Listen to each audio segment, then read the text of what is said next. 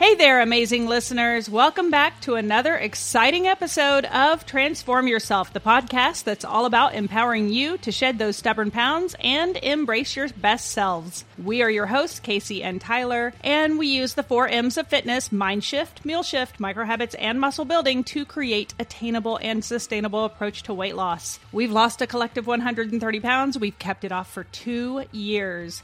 So whether you're a fitness enthusiast, a beginner, maybe you're just curious about making positive changes in your life, Transform Yourself is your go-to source for inspiration, information, and a good dose of motivation. Today's episode is a continuation of What in the Word. There were many words that we broke down in the episode. It was calorie deficit, calorie surplus, maintenance calories, bulk phase, cut phase, metabolism. We talked about metabolic adaptation, body recomp, macros, reverse diet, rest days. So many common words that you hear on social media. These are words and phrases that are used in the health and fitness industry, and we're kind of breaking down what they mean and what they don't mean, because it's so easy to get lost in a lot of noise on social media. And we are just here to clarify things for you. Let's go. So part 2, we're going to start with the much debated clean eating.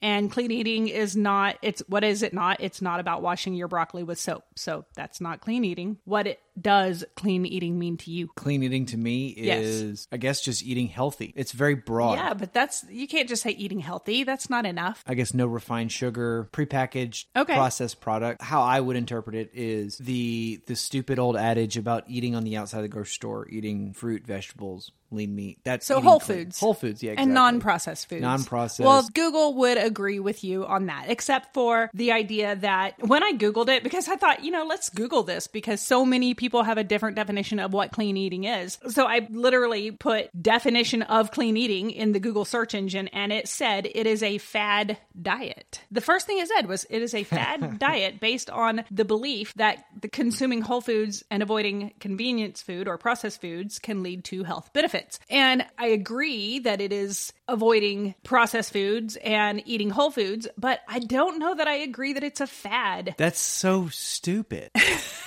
What was this? Do you know what the source was that Google pulled that I would from? have to go back and look. That's wild that they would say it's a fad diet. Yeah, I thought that was really interesting that Google search. I understand that it's more of a marketing term. It's a very loose, it's an idea. It's not something that's really concrete. Well, the opposite of clean eating would be dirty eating. Have you done dirty eating? Yeah, the last episode we talked about me door dashing 75 Taco Bell tacos. I think that qualifies as dirty eating. Yeah, I agree. Dirty eating is what happens after one too many margaritas. I think dirty eating is what happens after 1 a.m. period, no matter what. It's true.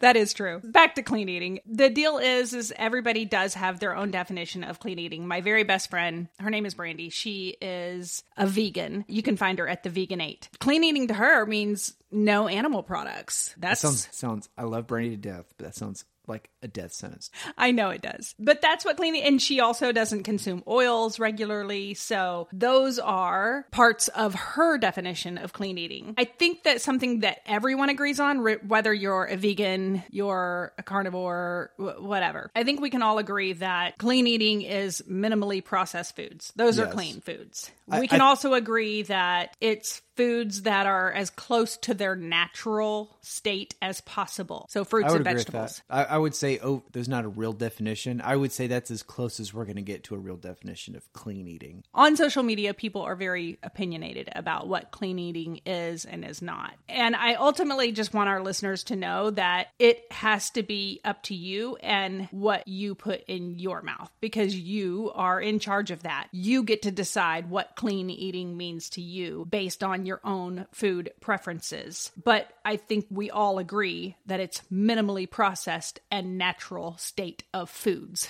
is what we consider clean eating, and that can apply to whatever type of preferences you have. Let me go on a quick little rant real quick about the word toxic. This is not one of the not something we really need to define. The word toxic is thrown around very liberally on social media. I was recently demonized in a video that I made where I was literally trying to teach how to cook frozen salmon in your air fryer, and whoops, I bought bought farm-raised salmon, oh my gosh, the amount of haters that came out to tell me it was toxic and I was going to kill my family. I was personally clutching my pearls the entire time. Look, I do have a science background. I do agree with the idea that the dose makes the poison. What's the poison? That's just it. So even water is toxic. In large quantities, yes. Water can be toxic. I'm not trying to say that farm-raised salmon is great for you and we should all be eating it. That was not the point of the video. I think the point was, hey, this is an easy alternative. That was the entire point. Healthier than eating Domino's. Yes. Or eating a Big Mac. And wild-caught, yes. Wild-caught salmon is better. It is way better. It's also way more expensive. And I'm on a budget. The people spewing the word toxic in my comment sections are also the people that immediately grab a beer or an alcoholic drink after. Which is funny because alcohol is literally by definition toxic. A toxin. It's a toxin. Okay, rant over. I sidetracked there on the word toxic. Let's move on to the next word, which is superfood. So superfood, what does that mean to you? Has a cape. Yes. Superfood comes with a cape. Superfood sounds like it's something that's probably green, probably not going to taste good, but it's full of antioxidants. Do people still care about antioxidants? People do care. I care about antioxidants. I feel like the 90s was the big heyday. Maybe it's because I'm a 90s baby. Maybe that's why I care about them. People still care about antioxidants. Superfoods. Superfoods are not going to save the day on their own. I will tell you the origin. I did look up the origin of the word superfoods, and I found out that it originated... Marketing firm? Right? It originated from a publication in 1918 during World War I as a marketing ploy. You are right. Snake oil. Okay. As awesome. A marketing ploy when the United States started importing copious amounts of bananas. Because we had to sell these bananas, right? There were too many bananas. So somebody came up with the term superfoods and coined these bananas as superfoods, and that was how bananas got into the U.S. market. Because I want to say, I remember hearing a long time ago that the number one item sold in a Walmart was bananas. They're cheap at Walmart. So and the point is that that was the number one selling item. And well, I'm drawing some conclusions, but that it got here from a marketing scam. Not a scam, no, a marketing ploy. It's a marketing push. Right, it was. Not and marketing, bad, marketing discovered that if you put the word superfoods on a product, people are more likely to buy it, and they're more likely to spend more money on that product just by simply putting the word superfood on it. And it still works, people. Now we label lots of foods as superfoods. We label berries, green tea, broccoli, pomegranate had a day in the sun. It still does. Kale. What? Kale is a great so superfood. Awful. It's not awful. It's delicious. I love That's kale. because you don't like yourself. I love kale and I love myself, just to be clear. The one thing that all these foods do have in common is their health benefits. So everything that is labeled as a superfood, berries, the kale, the broccoli, green tea, all those things, bananas, they have health benefits like antioxidants or vitamins or fiber. So labeling these foods as superfoods, it does imply that they're just going to swoop in and fix your health. If you consume just one, a banana is not going to change your life. Labeling them as superfoods, that banana is not going to swoop in and change your life. It's impossible to fix your health with just one serving of a superfood. You have to consume that food or the superfood consistently over time to get true health benefits. A lot of the superfoods are basically what we just talked about with clean eating, right? Fruits, vegetables, meat. It's all there. Let's move on to flexible dieting. Flexible dieting to me sounds like sounds like I want to be lazy, but be healthy. Really? Is flexible dieting and if it fits your macros basically the same thing? It is. Okay. Yes. So, flexible dieting and if it fits your macros, same thing. I feel like my program is kind of flexible dieting. I guess, it really is. Flexible dieting is basically not having any restrictions, not labeling a food as good or bad. And I talk about that constantly with clients in videos, in group sessions. We talk about how we can't continually think and label foods as good or bad. When we do, we're labeling ourselves as good or bad. And when we create restrictions, we create things that are not sustainable or a life that is not sustainable. I think flexible dieting creates a healthy way to have a sustainable plan that fits into every single person's lifestyle. It goes back to your preferences and what you like to eat. When you don't feel restricted, much easier to sustain. I apologize for what I said about flexible dieting. I accept your apology. Basically, it's a way of dieting that doesn't or shouldn't feel like dieting. So basically you have a budget and you just have to eat within your budget. Yeah. Whatever, you have a a macronutrient budget, carbs, fats, and proteins. If you're eating within that budget and you're in a calorie deficit, you are going to be successful with your body composition changes. Next up on the list, carb cycling. Now, carb cycling, is this what Lance Armstrong did? Right.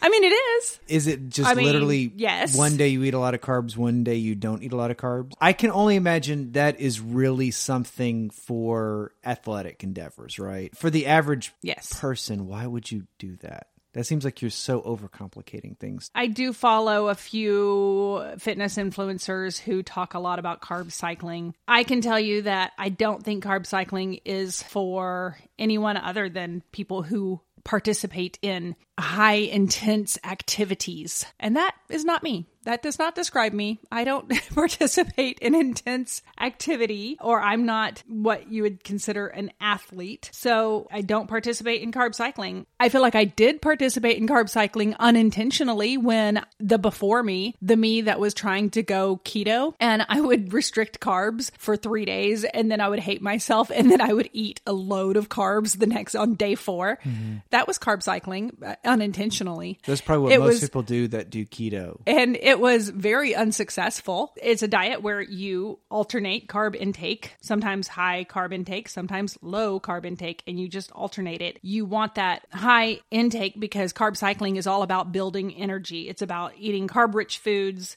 at the right time to provide you just enough energy to do the activity at your peak performance. So if you are an athlete, carb cycling is great to get you to your peak performance. This is why people do a carb load before they run a marathon or carb load before they do a sporting event. That is not me. I don't do those things. Make sure glycogen's all topped off. Pretty much. So you have all the energy you need to expend. My average client has no need for carb cycling. I would say 99% of all human beings that have ever lived probably don't. It's for athletes. It's an athletic thing. So you were right about Lance Armstrong, carbs and cycling.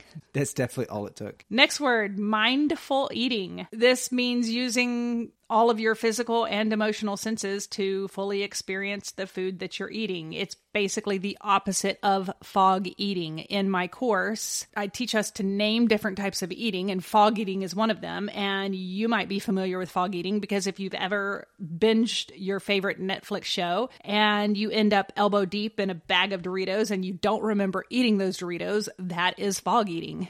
You are distracted while you're eating. The opposite of fog eating is mindful eating, non-distracted eating. In other words, you're using all of your senses to be present in the moment. You're looking at your food, you're smelling your food, you're touching and tasting the food. So all of the things. I'm not sure that you're hearing your food. I hope your food's not mooing at you still. But let's dig into that real quick. What you're not saying with that is you can only eat chicken breasts and broccoli to be mindful eating. You can have a slice of cake. I mean, you can. You're going into it, I'm going to eat a slice of cake. I'm really going to enjoy the slice of cake. And I call eating cake fun eating. So I would label that as fun eating, but you can be mindful whatever type of eating you do. So you were right. You could be mindful when you are eating cake, and you want to be mindful because if you're not mindful while you're eating that slice of cake or piece of cheesecake or whatever it is, your favorite thing, you don't even realize you ate it. Right? You won't have the pleasure experience, the full pleasure experience out of it. And then you might actually crave more of it. It's the standing in the pantry, eating out of a bag of chips, deciding if you want to eat chips for a snack. I've been there. I've done that. Everyone has. I've done it. But that's what it is. It's you're eating and not even thinking about it. To be more intentional, we really have got to put down our devices. To mindful eat, it's putting down the device. And the device is a television, your cell phone, in your hand, if you're scrolling the TikToks while you're trying to eat your pad thai, that's not mindful eating. If you're the person who at work, you like to work through your lunches, get work done while you're eating lunch, that's not mindful eating. You need to remove yourself from your laptop. You need to go sit at a table, designated space for eating. Give your attention to your food. Listen to your body while you eat it. What I mean by listen to your body is first ask yourself, am I hungry in the first place? Is this physical hunger? Mm-hmm. Is this emotional hunger? Or am I bored? Am I bored? If it's physical hunger, great. Go for it. Dig in. Make sure you're there for the pleasure and the experience of the food. And then while you're slowly eating it, because that's part of mindful eating, is eating slowly, downing the food in 3.5 minutes. That's not mindful eating. You want to take your time. You want to listen to your body's cues on, am I full? Am I starting to feel full? That is mindful eating. That is something that I for sure did not practice mindful eating when I was at my heaviest. I can tell you that I purposely, when I make lunch, do you notice that when I make lunch, even on work days, I will go sit at the table with my lunch? You do. I've never thought about it. I always sit at the table and eat my... Do you notice what I do? What do I do? You stand up and eat. I do stand up and eat, or I sit at my desk and eat. Yes, you do. I don't on a weekday. Every weekday, I eat my lunch at the table and eat lunch without my screen, and I appreciate my lunch. It's almost lunch appreciation time is what it is. And I love it. I've never thought about it like that before. How come you're just now calling me out about this? It was an appropriate time to call you out during the podcast. So, well, the other day during the Christmas break was the first time, I think, because I was doing the walk over to the pantry and like look for a snack. And you said something to me, and I don't remember what it was, but it snapped me out of it for a second. And I remember saying to you, I'm not really hungry. I'm just bored. Yes, you did say that to me. And I walked away. That was a weird moment for me to have, like, just now, that I was just standing there and I was going to You were searching for something, but you were emotionally searching for something. You weren't deep down in my deeply soul, physically wanting food. I wanted Funyuns. Did you? No. Funyuns are good, but not that good. Next up, gut health. It's a biggie. Gut health. There's so many people dedicated their entire page on Instagram and TikTok to gut health. I see it constantly. But again, this is my algorithm, probably not your algorithm. I don't think too many people are showing up on your Instagram with talking about gut health. No? That's a fact. I feel like it's just a very fashionable thing right now. It's real. I'm not saying it's not real. It takes me back to biology. I taught biology for a few years, not too long, but you have microbiome in your digestive system. Your gut biome plays a role in how healthy your digestion is and how healthy your metabolism is. There's like 100 million trillion microbes. I don't know how many. In your body. That's where the bacteria is. If your gut's healthy, then you're not going to have gastrointestinal symptoms or problems like abdominal pain or diarrhea or inflammation or bloat or excessive gassiness. So balance. Balance is key to have gut health. How do we make sure we have gut health? That's clean eating. I mean, yeah, back to square one, clean eating, right? For real. We have to make sure that we balance our good bacteria with our bad bacteria in our gut. It's why people take probiotics. It's the beneficial microbes in the probiotics that support the good bacteria that you already have. It's why people drink kombucha. It's fermented foods. So that's going to help your gut health. It also is why we should eat high fiber food. That can help. And drink water. That can help your gut health. Back to what the very first word was, clean eating. It's minimally processed, whole foods, rich in fiber, with water. The next word is really a set of words. It's 3 of them. I kind of combine them all together. It's hypertrophy, progressive load, and muscle confusion. So let's start with hypertrophy. That's when your muscle grows. Pretty much. That's it. Yeah. That's actually that's a scientific term. That's not fluff. That's a textbook term. We'll be right back.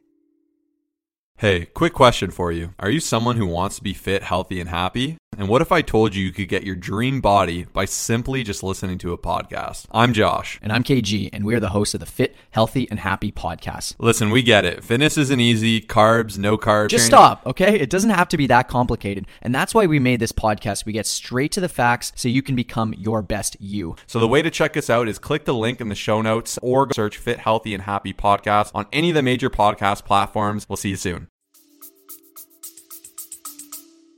It is. And if we break it down, hyper means above and beyond. It means to be excessive, and trophy means to develop. Look good. No, trophy does not mean to look good. Well, that's what you want. I mean, you do curls for the girls. It's true. Thank you for doing curls for the girls. I don't do enough. So hypertrophy is development of your muscle, going above and beyond. It's thickening of your muscle fibers. And we do that by using progressive load. So that's our next word, progressive load. And what does that mean? It just means exactly what it sounds like. Progressing with the tension or the intensity of your muscle training. And how do we increase our intensity in muscle training? We can do that by increasing the weights that we use. Too many times I see women at the gym. I see it all the time. It drives me nuts. I really want to walk up to them and say, lady, put that 10 pound down and pick up the 15. But Casey, she can do it. But Casey, won't that make her bulky? Oh my gosh. Don't get me started on that. If it was only that easy. If it was... Listen, I know this audience is mostly women. If it was just that easy to get bulky, every dude walking around would not have a shirt on, would look like Brad Pitt in Fight Club. Like, it's way harder than it that. is. It's hard to look bulky. I mean, you're right. Women are not using the weights that they could use. Now, I do want to mention, and I have to say this. Yes, if possibly the woman that I see across the gym using the 10 pound weight, maybe she has tennis elbow and she has a hurt joint, and maybe she's doing it for safety reasons, and I need to mind my own business. And I do mind my own business. I don't go over and say anything to anybody. We just judge in quiet. I judge her quietly from across the room. but you're speaking safety, the truth. You know what the reality is. If safety is not a concern, if your form is not a concern, if you can keep good form and be safe, and you can pick up a heavier weight, pick up the heavier weight. If you can still eke out 8 to 10 reps, do it. Pick up the heavier weight. See what happens over time. Watch yourself grow muscle. And I'll say it again and again. Grow muscle because why? Because you can eat more calories when you grow muscle. Period. But beyond that, it's always good to have strength. For sure. Longevity. Isn't that we'll do a whole podcast on that one. Yeah, there's a whole, it's like the number one predictor of longevity or something.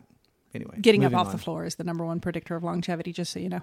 Well, why do you think you can get off the floor when you're 80? Because you have strength. True. Or maybe mobility. I don't know. Another way we can increase load is increasing time under tension, and you do that through increasing your sets or reps. So if you're not going to increase your weight size, then increase your sets or your reps. So that would be perfect advice for a person who maybe has an at-home type setup. Correct. And they have, this is what I have. And that's, yes. I'm not buying anything else right now. They only have the 10 pound weight, yes. Then go slower. Slower on your concentric and eccentric moves. Yes. Shortening and lengthening of the muscle. Then yes, you're going to have more time under tension, and you are going to increase the intensity, which increases your load, which will give you hypertrophy, muscle growth. Next word as a part of this group is muscle confusion.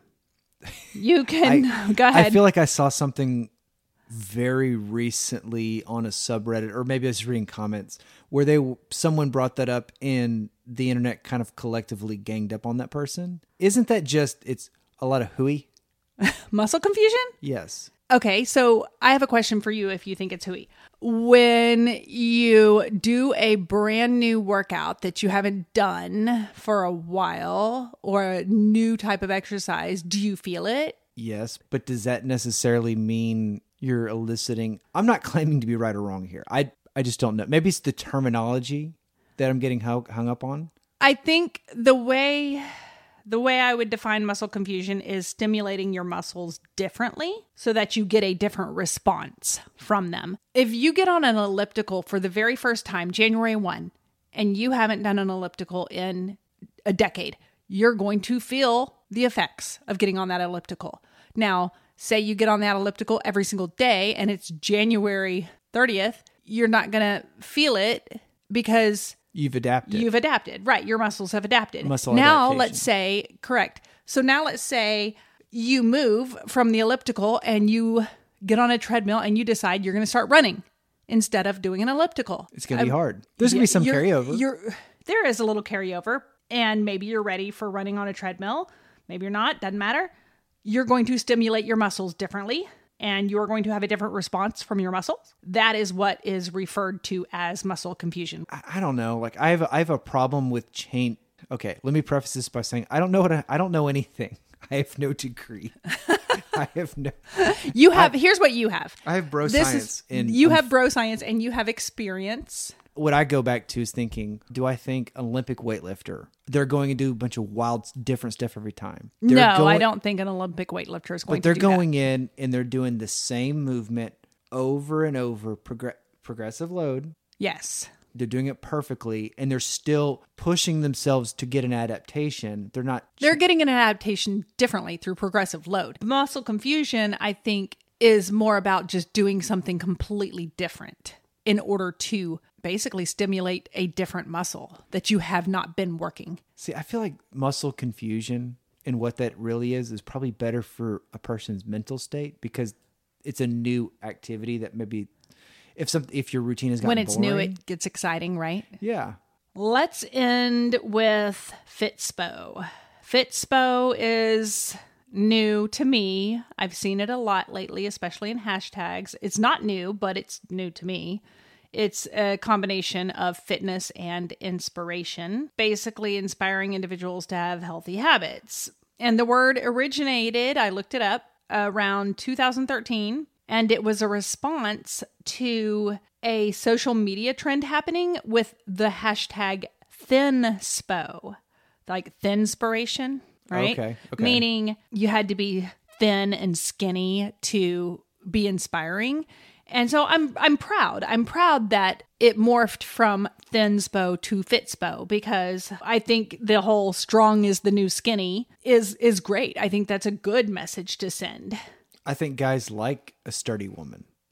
You like a solid woman, huh? She can help me move a couch. Like whatever that Joe Rogan clip is. The problem, there is a problem though. The problem with Fitspo is that when I see it, it's typically, and I fall in this category, it's when we're comparing ourselves to others with those perfectly sculpted bodies on Instagram. I see it all the time in the comments. She's my Fitspo. He's my Fitspo. Like, people are each other's Fitspirations. I think sometimes comparing yourself to other is not a good game to get into. And I don't want Fitspo to become this new body image standard that is impossible to achieve. Yeah, exactly. Especially if you're comparing yourself to someone on Instagram. This might be a great idea for you to do. What's that? Would be to show people like how easy it is to maybe not manipulate. Oh, I see these all the time. To show a photo of you in bad lighting, yeah, and then show it like I've done a video like that. I'm pretty sure I did a video where I bent over and showed all my cellulite. People loved that video. You scroll through my Instagram, you'll find it. Okay. It's there. And I see what you're saying, but yes, you're right. There's good angles. I know my good angles. I know my bad angles. Yeah. It is what it is. Everyone has them. I don't use the hashtag Fitspo, and I kind of really don't use the word. I hope you found some nuggets of wisdom in the words that we were breaking down for you, what they mean, what they don't mean. Maybe you'll find your own definition in what they mean to you. Thank you for joining us on another episode of Transform Yourself. Don't forget to hit that subscribe button, leave a review, share the love. Until next time, keep shining, keep smiling, and keep transforming yourself. Adios.